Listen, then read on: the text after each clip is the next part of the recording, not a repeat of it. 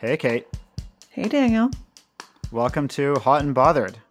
This week, we're so excited to be joined by Raj Patel, who's one of the great left food writers and scholars, activists of our times. We talked to him about the hunger crisis and this pandemic. We also talked about climate-friendly agriculture that we should be doing and could be doing very soon instead, about the Green New Deal, about the Great Cowboy Strike of 1883, and much, much more. Yeah, Raj was speaking to us from Texas, and we kind of covered the whole world, I would say. Daniel, you are talking to us from the great city of Philadelphia, one of my favorite cities on earth. How's your quarantine going there? Yeah, I am, Kate. Thank you. I am eating a shocking amount of frozen desserts pretty late at night. One of many strategies, probably, not a great strategy, but one of many strategies to fight the isolation and how shitty it feels to watch the world, falling apart and to have to be doing all the organizing on Zoom and none of it with each other. So I don't know. It's going okay. But these are definitely grim times. I experience them as very grim times. I don't know. How's your quarantine going, Kate? It's going all right. I fostered a dog, so very happy about that. I think I've actually been eating better than I usually do. In non-quarantine times, I roasted a whole chicken that I bought from a local restaurant that I am supporting. I've never done that before, so I've been enjoying that. Yeah, I think I'm settling in. It's like a nice, I feel like I've gotten into a good groove of it, and managing to kind of take care of myself, running to keep my neuroses at bay about the state of the world. So that's been nice too. That's great. Yeah, I might start those I have a tiny patch of concrete outside my apartment, and I might start doing those 30-minute YouTube exercise videos. I am also getting about 85% of my calories from toast right now, so haven't followed you onto the gourmet cooking. Yeah, well, we're all feeding ourselves, which is good. And if you're feeding yourself with this audio content, just a reminder that you are listening to Hot and Bothered, which is a podcast on climate politics, now in the time of coronavirus and beyond, we hope. So we are produced by Colin Kinnabura and hosted by Dissent Magazine, which is the longest running Democratic Socialist magazine in the United States. And they actually just put out a new issue. It's called Know Your Enemy, and focuses on the American right. Yeah, it's a really, really terrific issue of Dissent, characteristically extremely strong. It's actually edited by the hosts of our sister podcast, which has the same name, Know Your Enemy.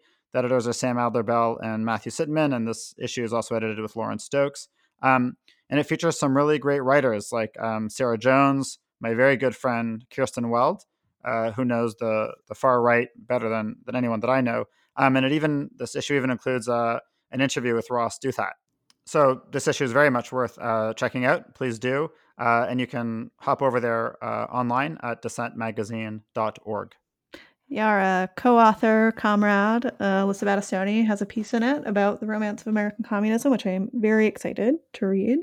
And just to shout out some other friends, comrades of the pod, and Dissent fellow travelers, Belabored, which is another Dissent podcast, has just been doing some really fantastic coverage of worker organizing through this time, talking about the idea of essential workers, which we get into a little bit with Raj.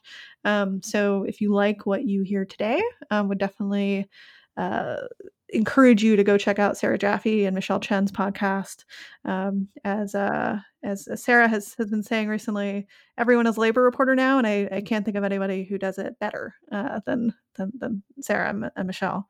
So yeah, check out and spread the Dissent love.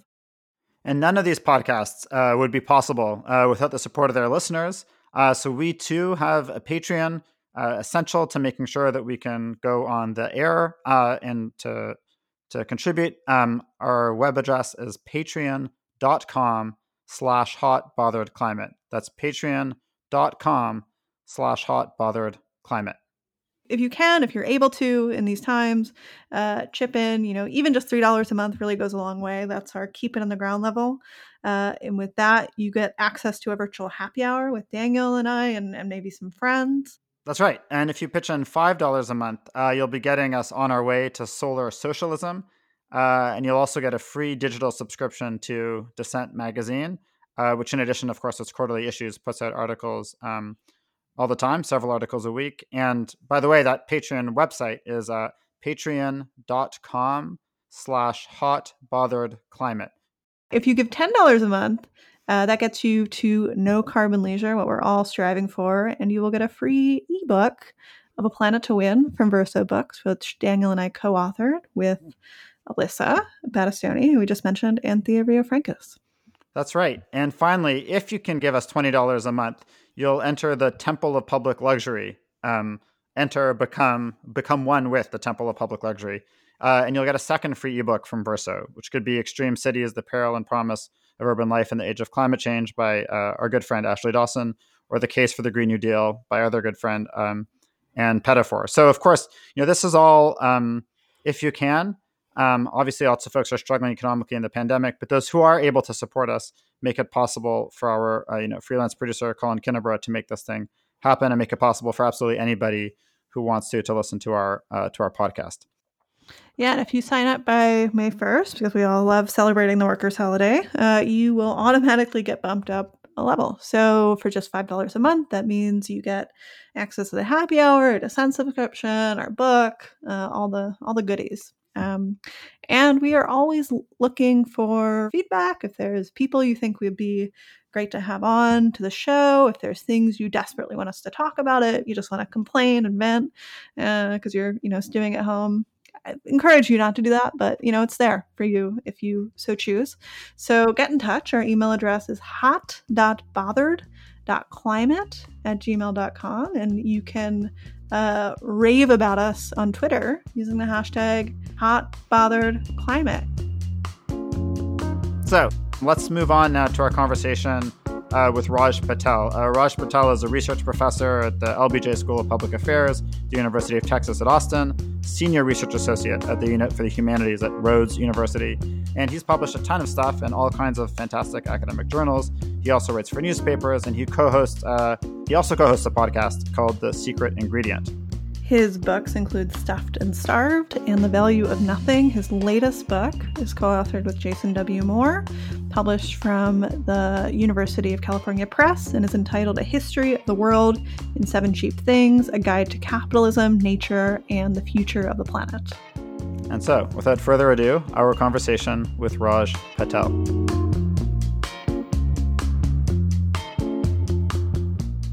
Okay, Raj Patel, welcome to Hot and Bothered. So great to have you on. It's an honor to be here. Thank you. So just to start us off, do you want to tell us a little bit about how your quarantine experience is going? I believe you're in Texas. Is that right? That's right. Here, I'm part of the lucky 30% that gets to work from home. But in Texas, where we have the largest number of uninsured, the situation is fraught with uncertainty. The city of Austin seems to be doing an admirable job of managing the quarantine, but absent widespread testing, it's sort of a mystery to know quite how the state is doing. But you will have heard the lieutenant governor going on TV asking people to die for the economy, and that's looks like how it is that we'll be coming out of this, out of this quarantine moment, with the governor insisting on things being opened up before it's time. At least that's the bet I'm taking right now. So, relevant to kind of what you have been writing about and thinking about for a long time, we're in this weird moment where I feel like food is being talked about more than it usually is, for a number of reasons. I don't know if you saw this sort of big story in the New York Times last weekend about the destruction of food, the sort of headlines being that all of this milk is being poured out into lagoons, and onions are being buried at sort of a massive scale. So I was hoping, if you could sort of ground us in what the situation of food going into this crisis was, and in particular, sort of around the question of hunger. The what I read as the sort of implicit framing of that New York Times piece was that, all this food is being wasted. There's all these people who are hungry, but not really building in, any sort of scaffolding about what the food system looks like, and why why it is that there is such a massive need for food. So I'm wondering, to summarize, probably books worth of material, if you could tell us how hungry people are in the United States and around the world, and how much worse do you see this crisis as making that situation? Goodness, Kate. Well, the situation wasn't pretty going into this crisis.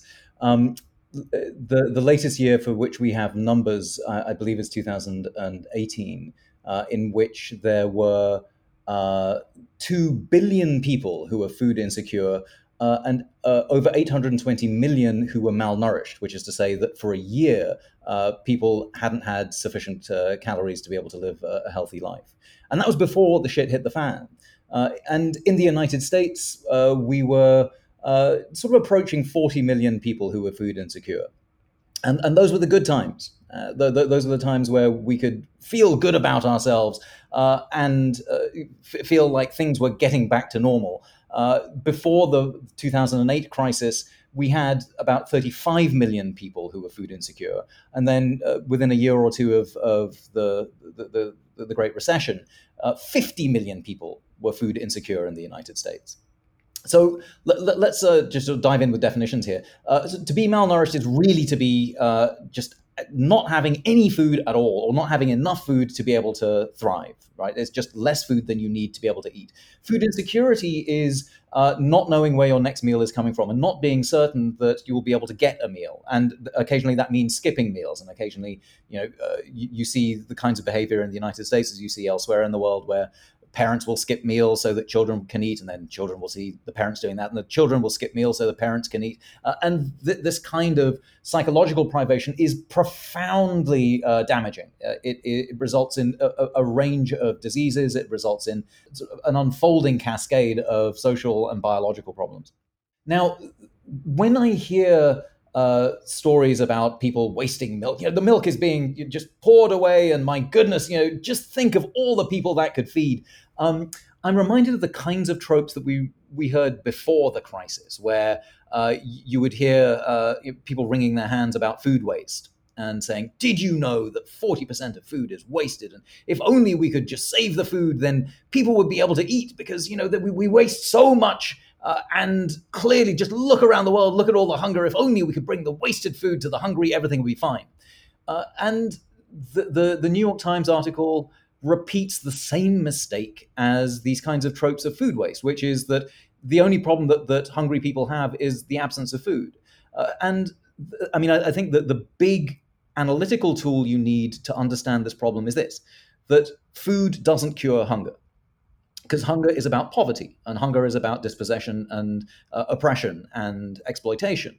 And so merely having food in your vicinity doesn't solve the problem of being able to eat.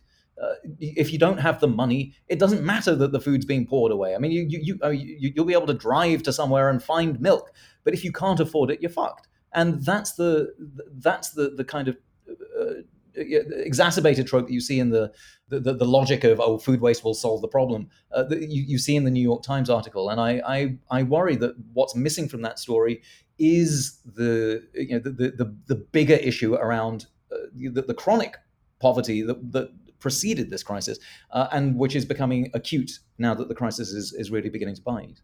So let's get into even more of these kind of chronic contradictions, because as Kate said, we could get into books on this, and of course, Raj, you've written some of them. But there do seem to be just these insane irrationalities that I think are surfacing even more during this crisis. So as you said, hunger has a lot to do, of course, with poverty and oppression. We've had that for a very long time, and it's getting worse. You have these huge lineups, miles and miles of cars to get into food banks. And then at the same time, it seems like the solution to this, quote unquote, from the Trump administration now is to lower farm workers' wages. And farm workers are not exactly the highest earners out there. People literally working in the farm fields. And I guess the idea is that if farm workers make less, then somehow food will be more affordable to everyone else. My sense from the work you've done is that this is not new. This idea of pitting sort of farm workers against food consumers, but we'd be insanely dumb on the left if we allowed that to happen. And yet, this is again this kind of like recurring tension. So, could you maybe say a little bit more about like how you're reading the news on attacks on farm workers' wages and how you see that in a kind of broader context of the question of food affordability? Well, the way that these wage cuts are being sold by the White House is Orwellian, right? I mean, to cut the wages of some of the poorest paid people in the United States is a travesty right now, precisely because it's hard to be able to buy food at the moment. In some areas where the number of retail outlets is small, food prices have gone through the roof. And for farm workers to have their wages cut to the bone is just an insult to the conscience of every American. But it's being sold as wage relief, right? This is the Orwellian term that the White House has come up with. Wage relief is what happens when you toss the lowest paid workers, often immigrants, into the maws of poverty, so that farmers might have a little relief in terms of the wages they have to pay. And this is a really transparent sop to Trump's rural base. And it's a way in which the White House has been able to maneuver in the wake of the devastation of the Chinese trade war that's been wreaked in rural America, and now the tariffs and the bailouts that have come as a result of the tariff war just aren't enough. And so farmers the White House has to confect new goodies to throw to farm country into the red states so that it would appear that the president has farmers' best interests at heart. This is just obviously bonkers because there are farmers who are paying decent wages, and with the labor supply constricted, it just means that things are going to get harder for farmers to be able to attract good workers. And the sort of absurdity here is that it's really interesting to look at how America treats its farm workers and how xenophobia intersects with that treatment compared to the rest of the world. I mean, look at Europe. Europe, no stranger to xenophobia. There have been barriers to European migrant workers traveling into Europe, and so the French have come up with a different idea. Rather than having wage cuts, what they're doing is saying, in the name of patriotism, you furloughed workers who used to be working in the restaurant industry, go into the fields and harvest asparagus because that's the patriotic thing to do. And there's been some success in that. And so rather than cut wages, they've kept the social distancing laws in place, and they've kept foreigners out, and instead relied on a domestic labor force. In the United States, we could never imagine that Donald Trump or some governor would say, for America, urban workers who have been furloughed, go to the fields, because the farm work has been so diminished in American values and esteem that it's just impossible to imagine workers who are working in other parts of the food industry or other parts of the economy to imagine themselves being in the fields. I mean, our history of racism and slavery has stained so much the idea of farm work that it's unthinkable. And so we do the next best thing, which is just to throw usually workers of color under the bus, and those workers are usually from the global south. And just a quick clarification on that. I mean, it's interesting because I think for those of us, who don't think and talk food all the time, there's this slippage. But you're making a clear distinction. Farmers being the employers, right? It's not the old image of like a family farm. I think when you're talking about farmers, you're talking about the kind of the bosses in a sense.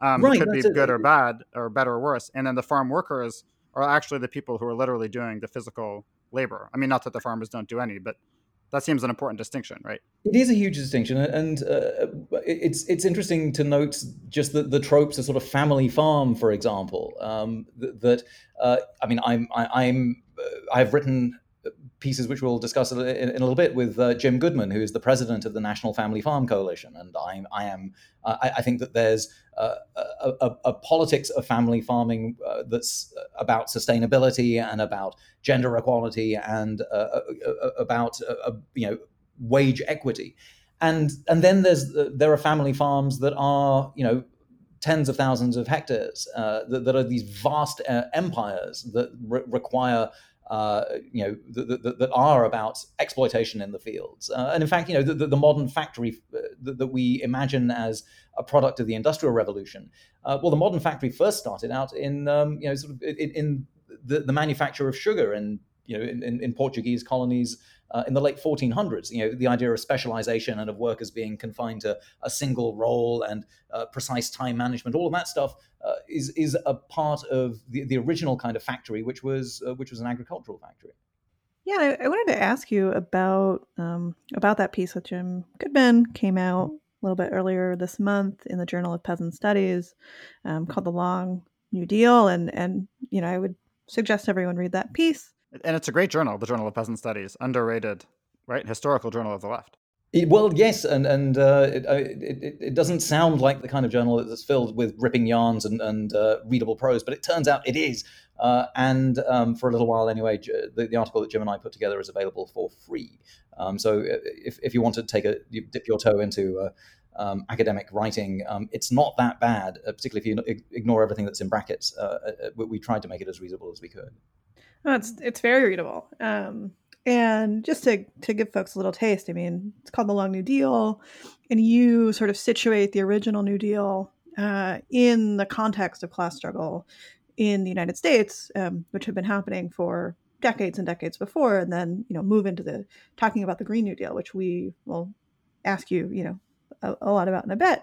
But I wanted to focus on this episode, which I had never heard of before reading your piece, and which I think is fascinating in our current moment to think about, which is the Great Cowboy Strike of 1883. And in particular, I mean, we were just talking about farm workers, and I think there's been a really interesting conversation since the coronavirus shutdowns have happened about who is and is not an essential worker. What is the kind of labor required to keep society going? And what we've seen is that actually a lot of that work is very underpaid, and a lot of it is, I think, what folks in the academy and on the left would call sort of the labor of social reproduction.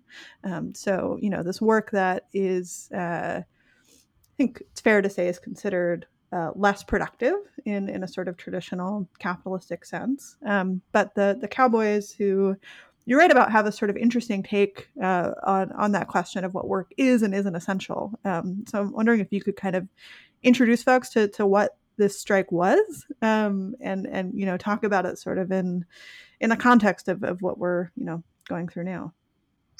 Well, thank you, Kate. You put it as always much better than I could. That this is a moment in which the invisible labor force that feeds America, and an invariably underpaid labor force, which 7 out of the 10 worst paying jobs in America are in the food system.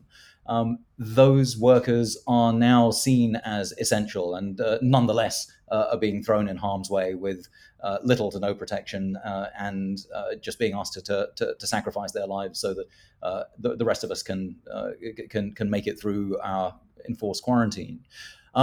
But what's being concomitantly, you've written about this, and you've seen it and you've reported it.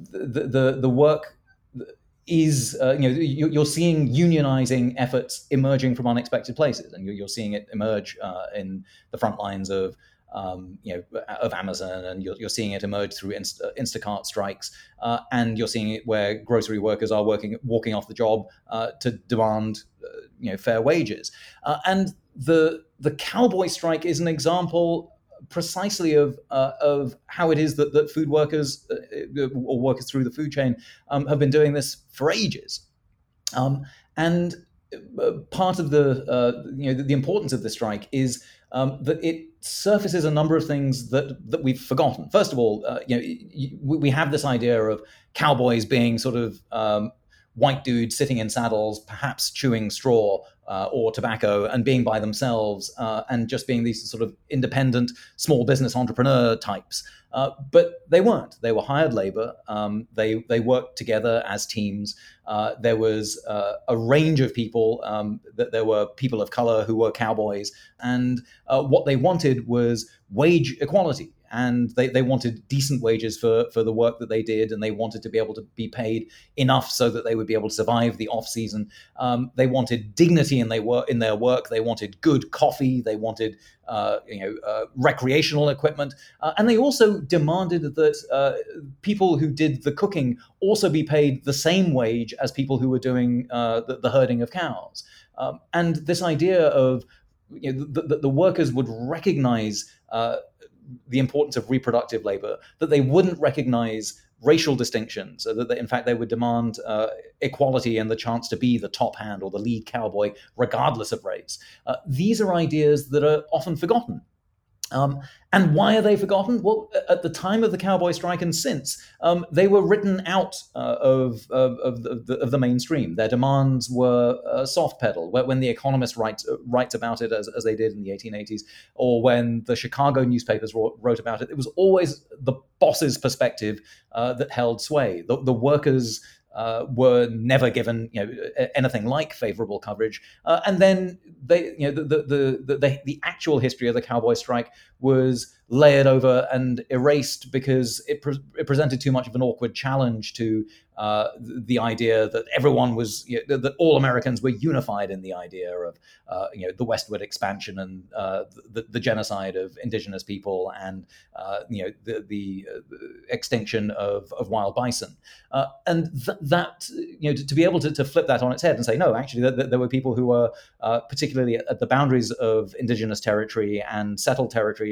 who were sympathetic to indigenous struggles, who were engaged with wall-to-wall union organizing, and who are fighting their bosses. That's an important reminder that, in fact, this is a trend that has gone throughout American history. And they understood well, not just that their bosses were exploiting them, but that their bosses were part of long chains of capital that reached globally. And I think this is one of the interesting moments that we might be missing, not just in terms of the New Deal, but right now, is that historically, when these movements of workers have come together, they've always understood the critical role of finance in their subjugation.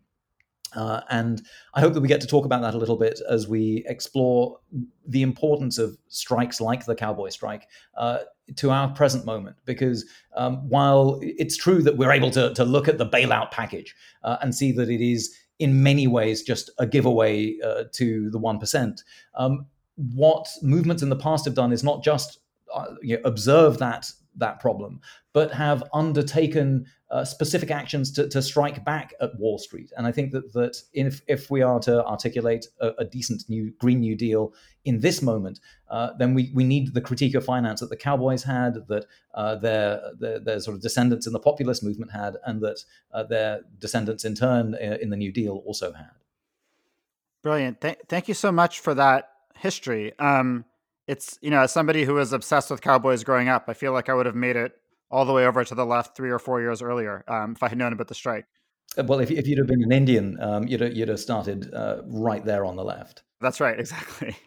So let's kind of jump back now to the present. And I think we want to dig into, just as you said, the sort of political strategies of getting that Green New Deal for agriculture and taking on finance.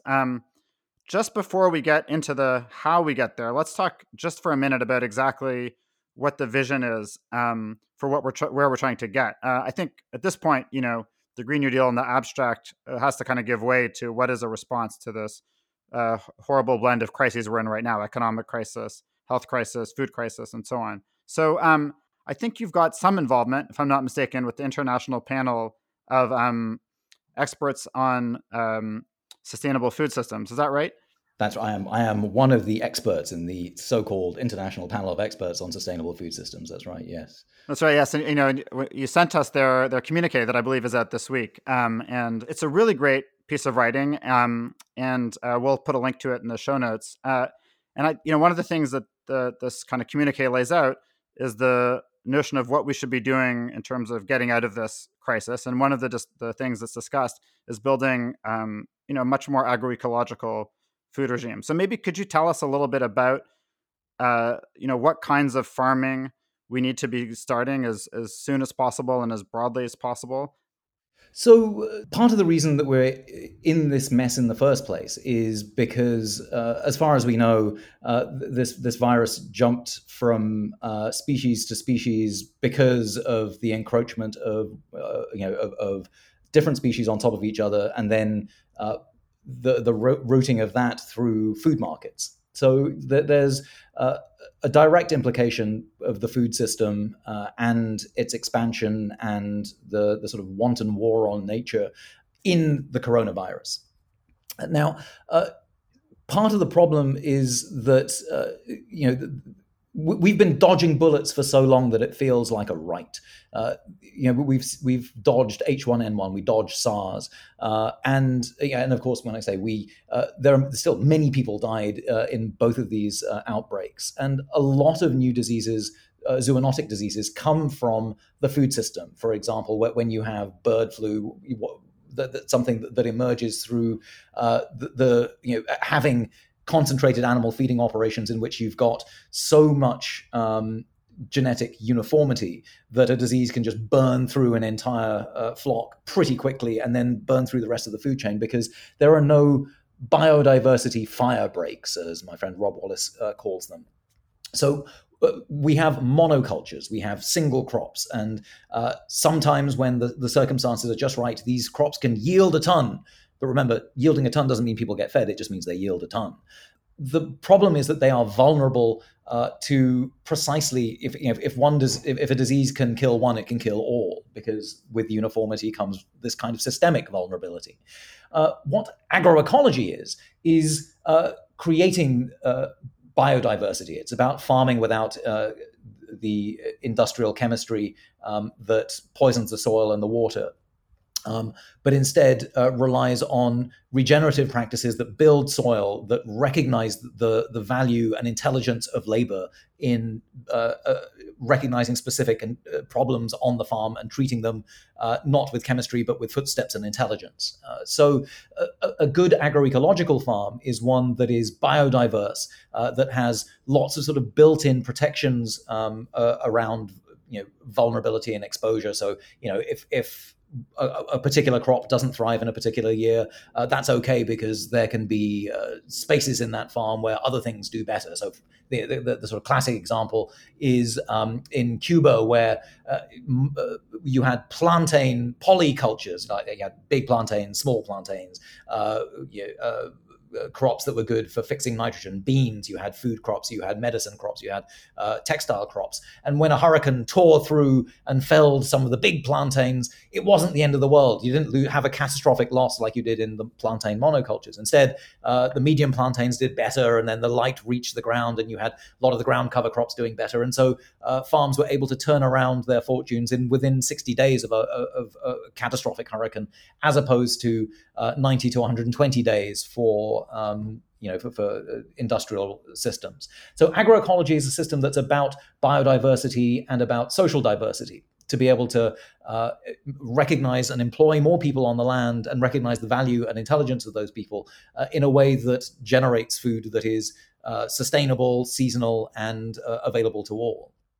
So, Raj, I want to dig in on another aspect of this question of agroecology, and that's the question of how does that fit into our broader vision of what the Green New Deal is like. I think certainly Kate and I have argued, and I think this is consistent with a broad set of kind of left arguments around sustainability, that the vision we're hopefully going towards is a vision where people are working fewer hours, consuming fewer things, that the economy shifts really to being focused on care work, taking care of each other, taking care of the living world. And so at the end of the day, it's about less, labor from us, and also consuming fewer objects, fewer end tables, less fast fashion, more time playing soccer, more time in the park, more time making art. And that is a vision that ultimately is kind of like moving away from difficult physical labor and having a less material intensive form of existence. But that seems not to be the vision of agriculture. That is the kind of left and sustainable vision of agriculture, which, if I understand your own work correctly, has to do with more people working, ideally, of course, not in backbreaking conditions, but more people working, fewer mechanical inputs, certainly fewer chemical inputs, right? And that the share that one, if there's any kind of market at all, the share that consumers spend on food should, in theory, I think, go way up. Well, you're right that when we think about a way of reconnecting to our planet, food is one of the ways to do that. It's certainly if we want to be aware of the world around us, then the industrial food system is a shitty way of understanding where and when we are, because we can get ultra processed food off the shelves anytime. But the idea of a sustainable food system is a system that reminds us of the seasons we're in and the location that we're in. I think that part of a better food system does involve more recognition of the importance of farm work. So when I imagine what we'll be eating under a Green New Deal, what I imagine is that we either will be volunteering and giving our labor to farms freely when it is needed at harvest time, for example. And I imagine that there will be land reform, not only to restore land to the indigenous people who, from whom much of the land in this country has been stolen, but also to allow more sustainable agriculture to happen with the thousands of young people who would love to get into farming but can't afford to do it. And I imagine that there is room for farm workers who would migrate here, who would want this work to be paid handsomely. And again, what we have in the United States is a regime of cheap food where, just to put it into context, 6.4% of consumer expenditure in the United States is on food, whereas in, say, Austria, it's nearly 10%. And the issue is that in other parts of the world, people are prepared to pay for the pleasure of eating well and for food that is grown in ways that are consonant with sustainable practices, recognizing often the value of labor. And in the United States, as I've said, we treat workers in the food system as entirely disposable. So under an agroecological system, I imagine that we will be paying more for food, and that's a good thing. Because at the moment we get away with paying workers a pittance, and by having these shortcuts of agricultural subsidies and subsidies through the pollution that industrial agriculture is allowed to generate, and the risks that industrial agriculture is allowed to bear on our backs, like the risks for epidemic zoonotic disease. And under a sustainable system, we price into the food system all of those risks. Obviously, we'll pay more for food, but the outcome, I think, will be more dignified work, not drudgery, but dignified work with our hands in the ground for many more people, being paid much better in a way that reconnects many more of us to the soil on which we all depend. Great. And just to clarify, because I think this links up really well with some of what you were saying earlier when we were talking about, this terrible notion of cutting farm workers' wages. But instead, we're talking about actually raising the wages of all workers, right? So that everybody can afford to eat the good food that they want. We're not paying tons of money for things like private health insurance. But that we're, instead of pitting farmers versus food consumers, instead the wages in both sectors are going up, so that, exactly like you were saying, we can pay handsomely for the really good work of making really good food, and that indeed that becomes an option for anyone who wants to do that kind of work. That's right. Yes, this isn't about consumers versus producers.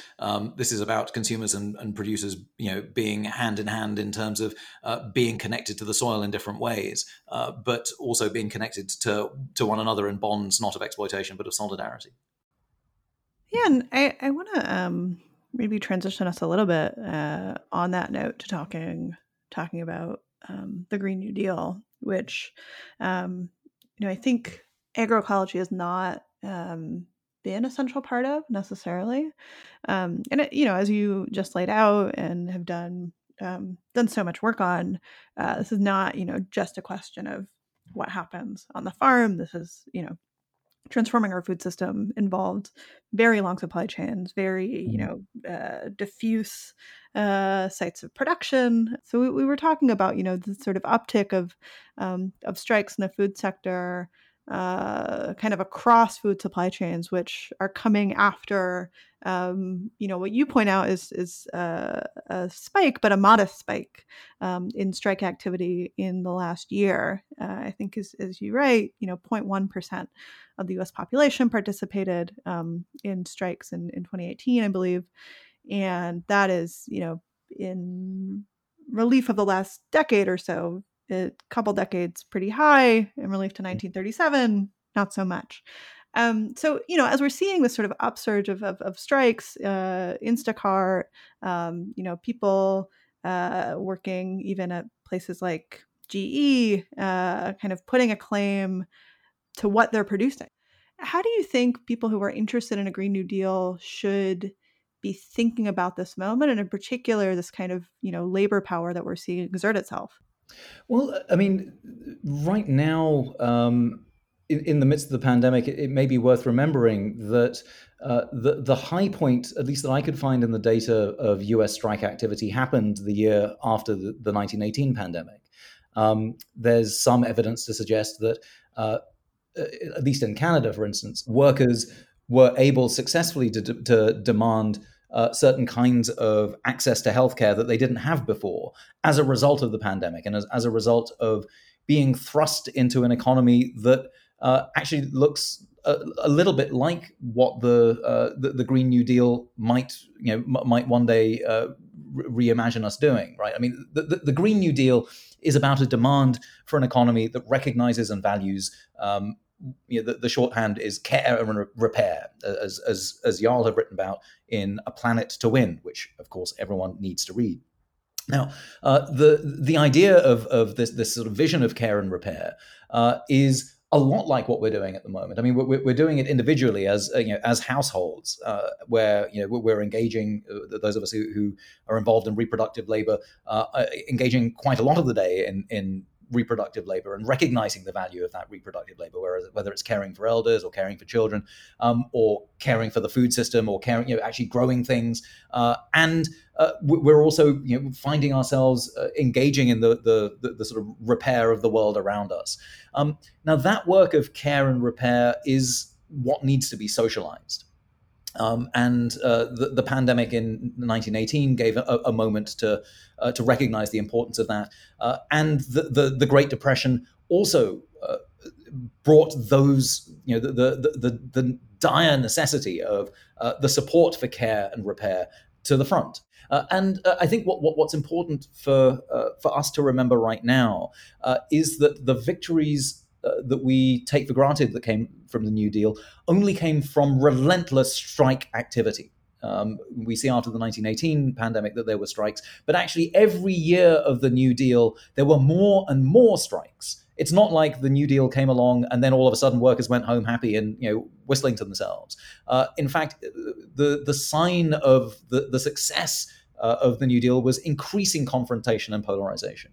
And that idea that workers were building power through the New Deal is evinced in the numbers of strikes. And in particular, some of the significant strike activity in the original New Deal happened again here in Texas. It just happens to be that now that I live in Texas, I'm able to see an amazing labor history that's erased from Texas, because again, Texas doesn't portray itself as the labor state. But for example, a lot of the victories won against the Immigration and Naturalization Service in the 1930s happened because of strike activity in the pecan shellers here in San Antonio in Texas. And that's really important because when we think not just about the New Deal, but the new deals that need to happen around the world, often they're framed as national ideas, that they're about one country doing the right thing by citizens of that country. But we live in a globalized world. And if you look at who's going to be hit hardest by COVID, and look where we began with the story of hunger. Who is it that's going to go the most hungry? It's not necessarily the migrant farm workers. It's the people who depend on their money. It's the people who depend on global flows of remittances, which dwarf international aid. There's way more international remittances and transfers than there are international donations from the United States, which is a fairly stingy country in that way, but from all the sort of global donor class, or from concessional lending from the World Bank or wherever. Migrant remittance flows are the lifeblood of many economies. And when, as Modi does in India, you shut down the possibilities of migration and work, who is it that you're killing? You're not just exposing workers to savage conditions where they are, where they're locked down, but you're cutting off the vital income that is required to feed people in countries that are poorer than India.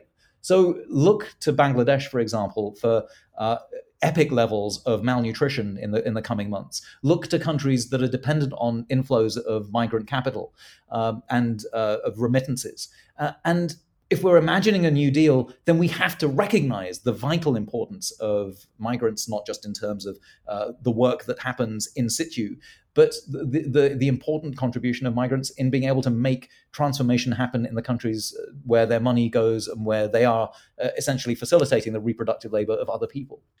You mentioned a little bit earlier the question of finance, and one of the great things in your piece in the Journal of Peasant Studies, and that was also in this fantastic article you and Jim Goodman wrote for Jacobin, is this question of coalitions, and the Gramscian concept of the hegemonic bloc, which maybe we don't have to get into right now, but let's say at a more basic level, for the Green New Deal to win, it has to assemble a broad coalition, and that coalition obviously has to involve people in non-urban parts of the country. In your Journal of Peasant Studies article, you report somebody telling you that the Green New Deal is, quote, fucking toxic, unquote, in rural America. So, I'd love to hear, from you, as we try to organize, in solidarity with migrant workers, as we try to build up this new agroecological system, who are the members of the coalition that we need, that we should be talking to? Well, I mean, I think part of the issue here is the sort of longer trajectory of the way that the Democratic Party has betrayed rural America, and really since the end of Jesse Jackson's Rainbow Coalition, there hasn't been an opportunity missed by the Democratic Party to really put the knife into rural communities. I mean, it's been a bipartisan effort from Republicans and Democrats to undermine the sort of conditions of possibility of thriving rural communities by encouraging the kind of farm consolidation that was in some ways inaugurated by the original New Deal. And so when an initiative like the Green New Deal associated with the Democratic Party emerges seemingly fully formed after a full sort of 72 hours of brainstorming in a Washington, D.C. office, it's not surprising that large, potentially progressive members of a radical coalition will feel a little hard done by, because the pattern seems to be repeating itself. That the call for a Green New Deal didn't seem to have much for rural America, other than saying that we need healthy food for all. And I think that this is a failure of the process of the way that the Green New Deal legislation was written. Now that it's happened, and lessons have been learned, I think. But insofar as there is a way to build this counter-hegemonic bloc, it is by engaging in the sort of on the boots on the ground organizing that friends, for example, in the Working Families Party have been doing in some of the key states, and working with groups that are part of some of the larger farm organizations like the National Farmers Union. So, as Jim and I noted in our piece, the National Farmers Union nationally had some fairly dim things to say about the Green New Deal, but some members of the National Farmers Union were very much in favor of the Green New Deal.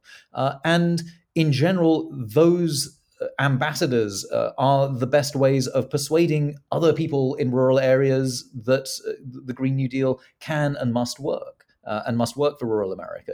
So, I certainly think that in terms of building the Green New Deal's coalition, working with the farmers and ranchers who are already for a Green New Deal is vital. But there will be difficult conversations ahead because, as you noted, Daniel, in some contexts, the farmers are the bosses. And for bosses and workers to find that common ground is going to be hard. I can see some of that happening, and I'm pleased that the National Family Farm Coalition and other members of La Via Campesina, the international peasant movement in the United States, have already begun some of these conversations. And here, the union movement has some really good ideas. The Commercial Workers Union has some terrific ideas about cooperatively owned farmland and cooperatively owned retail outlets that are unionized, and to have a different kind of food chain in which union labor, unionized hands are the only hands that will be on the food from seed to plate. These are really dramatically new visions of what a food system might look like that don't rest on the old ideas of family farms and the gendered exploitation that sometimes comes along with that.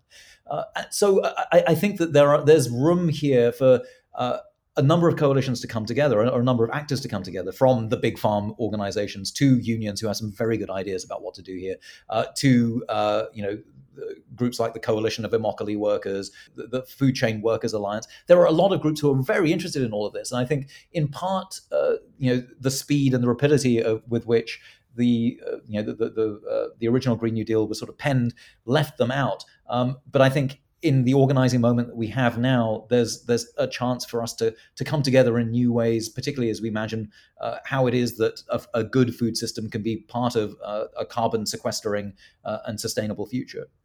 Let me just push you one kind of piece of what you were saying. There are a lot of different, essentially, class interests, but also basically financial relationships and financial interests represented in the food sector, obviously. And the role of crop insurance is important. It essentially, if I understand correctly, the way the insurance is currently set up is it incentivizes farmers to do things that we really wouldn't want them to do. In other words, to grow crops in a way that causes the carbon emissions, that cause extreme weather that they're insuring against.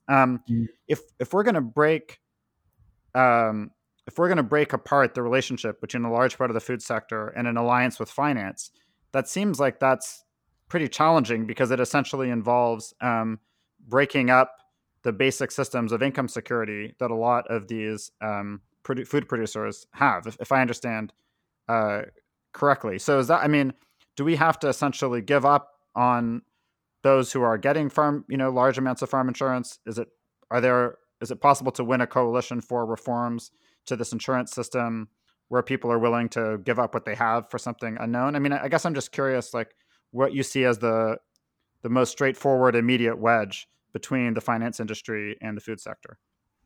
In part, one of the ideas that's been entertained by a number of farmers is a New Deal idea, which in turn is a populist idea, which is for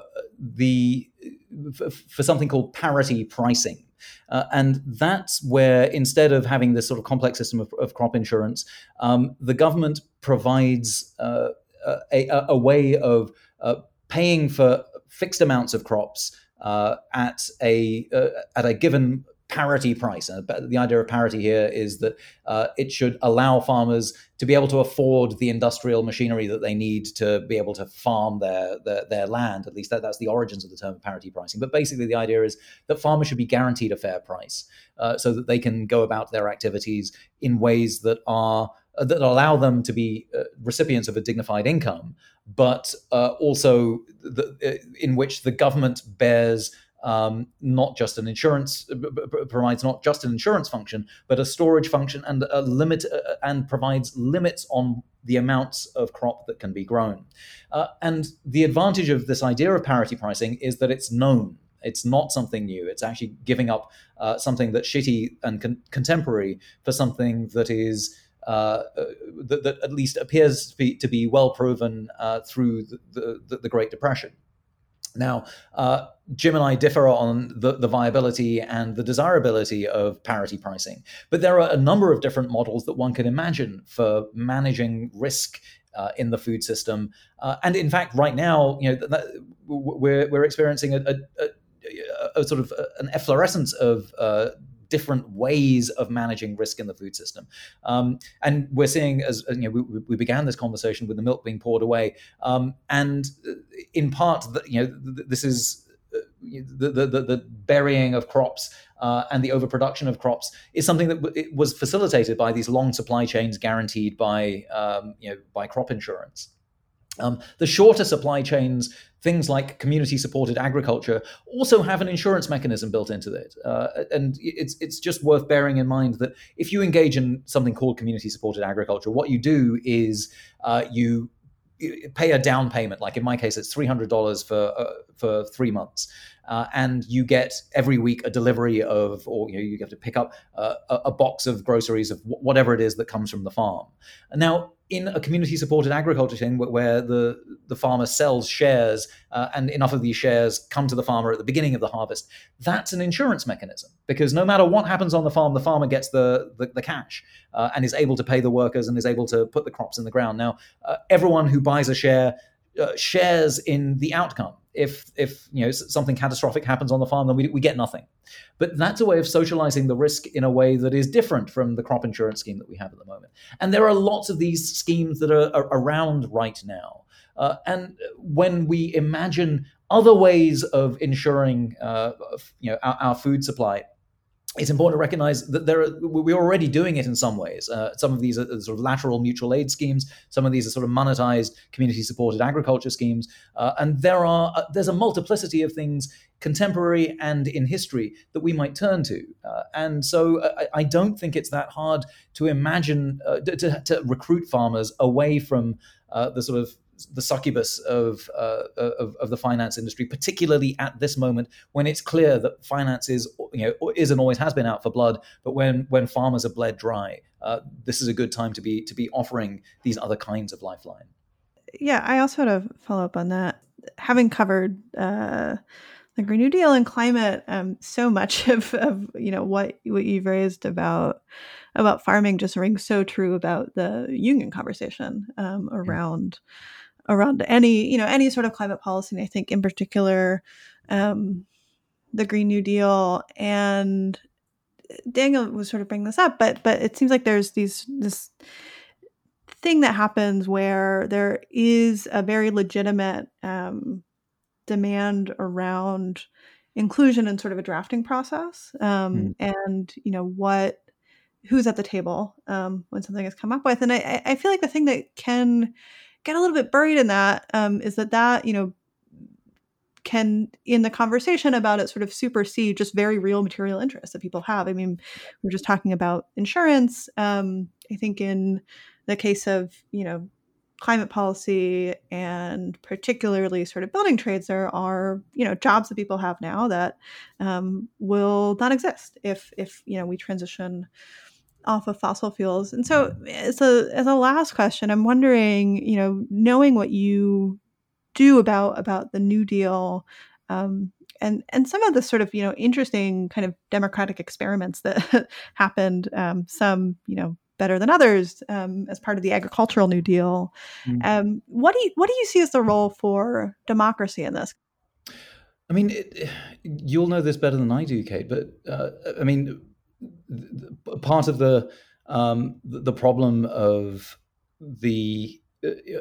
imagining and working on a Green New Deal under a fossil fuel economy that was running at full steam was like trying to do sort of spinal surgery while someone was running, and that it's hard to imagine changing things while the sort of locomotion while the locomotive of industrial capitalism was running at full tilt. Right now, I imagine it might be easier to have the conversations about jobs that may not exist when jobs are, in certain parts of the construction trade, certainly here in Austin, they're still non-essential. And I mean, the way that I've always thought about this question of democracy has always been about how there's it is through organizing that workers get to ask the question, what is it that I really want? What is it that cannot be compromised? What's the pure vision here? What's on the horizon? And when you're so concerned about making sure that the job that you have doesn't go away, it's hard to look up to the horizon. In some cases, and again, the New Deal was an opportunity for this. The original New Deal was an opportunity for organizers to go into communities of unemployed workers and have these discussions. The tragedy, of course, right now is that to have conversations in public about the limits of capitalism is impossible under these quarantine regulations. And of course, you've seen and written about how this is an opportunity in which some governors are already rolling back the rights of union workers to be able to organize. This is the opportunity that capitalists have been waiting for. But I do see that as the economy starts, as these quarantine regulations start to allow certain kinds of engagement, the work of organizers now is precisely to be able to fashion and articulate the intelligence and the demands of working class workers, whether in the fields or on the factory lines, about what it is that might be different. And I see a critical role for the organizers in the food system who are already doing this work. I mean, it's very interesting to track the way in which, for example, if you go to the food chain workers excuse me, the food chain workers alliance, and see the amount of work that's coming out of every part of the food system. And if you go to the Health, Environment, Agriculture and Labor Alliance, HEAL Alliance, they are also doing an incredible amount of on-the-ground organizing, because precisely at the moment that these workers are deemed essential, they are also articulating, they're recognizing this is a moment of power. And I'm seeing that this is a moment in which actually this democracy is working for them better than it has in the past. And I mean, I think the way to be able to track this democracy is precisely through the emergence of strikes. I mean, I think strikes are a very good proxy for democracy. And often we think of democracy as the right to be able to use the ballot box, and of course we must defend that right and defend the postal service, which will be dependent on as we try and cast our postal ballots. But much more important than that, I think, is precisely the democratic praxis of striking and of occupying public space and using that public space to articulate these new demands and to recruit. Strikes are fantastic opportunities for recruitment. And I think that this is, it's certainly in the food chain, a moment of both crisis, and I'm not in any way trying to sort of gloss over the crisis that many comrades in the food movement are facing right now, precisely because they are both essential and exploited and in harm's way. But also recognizing that this is a moment in which they're recognizing, as their forebears have, the power that they have compared to Wall Street, and that to me is a good sign for democracy.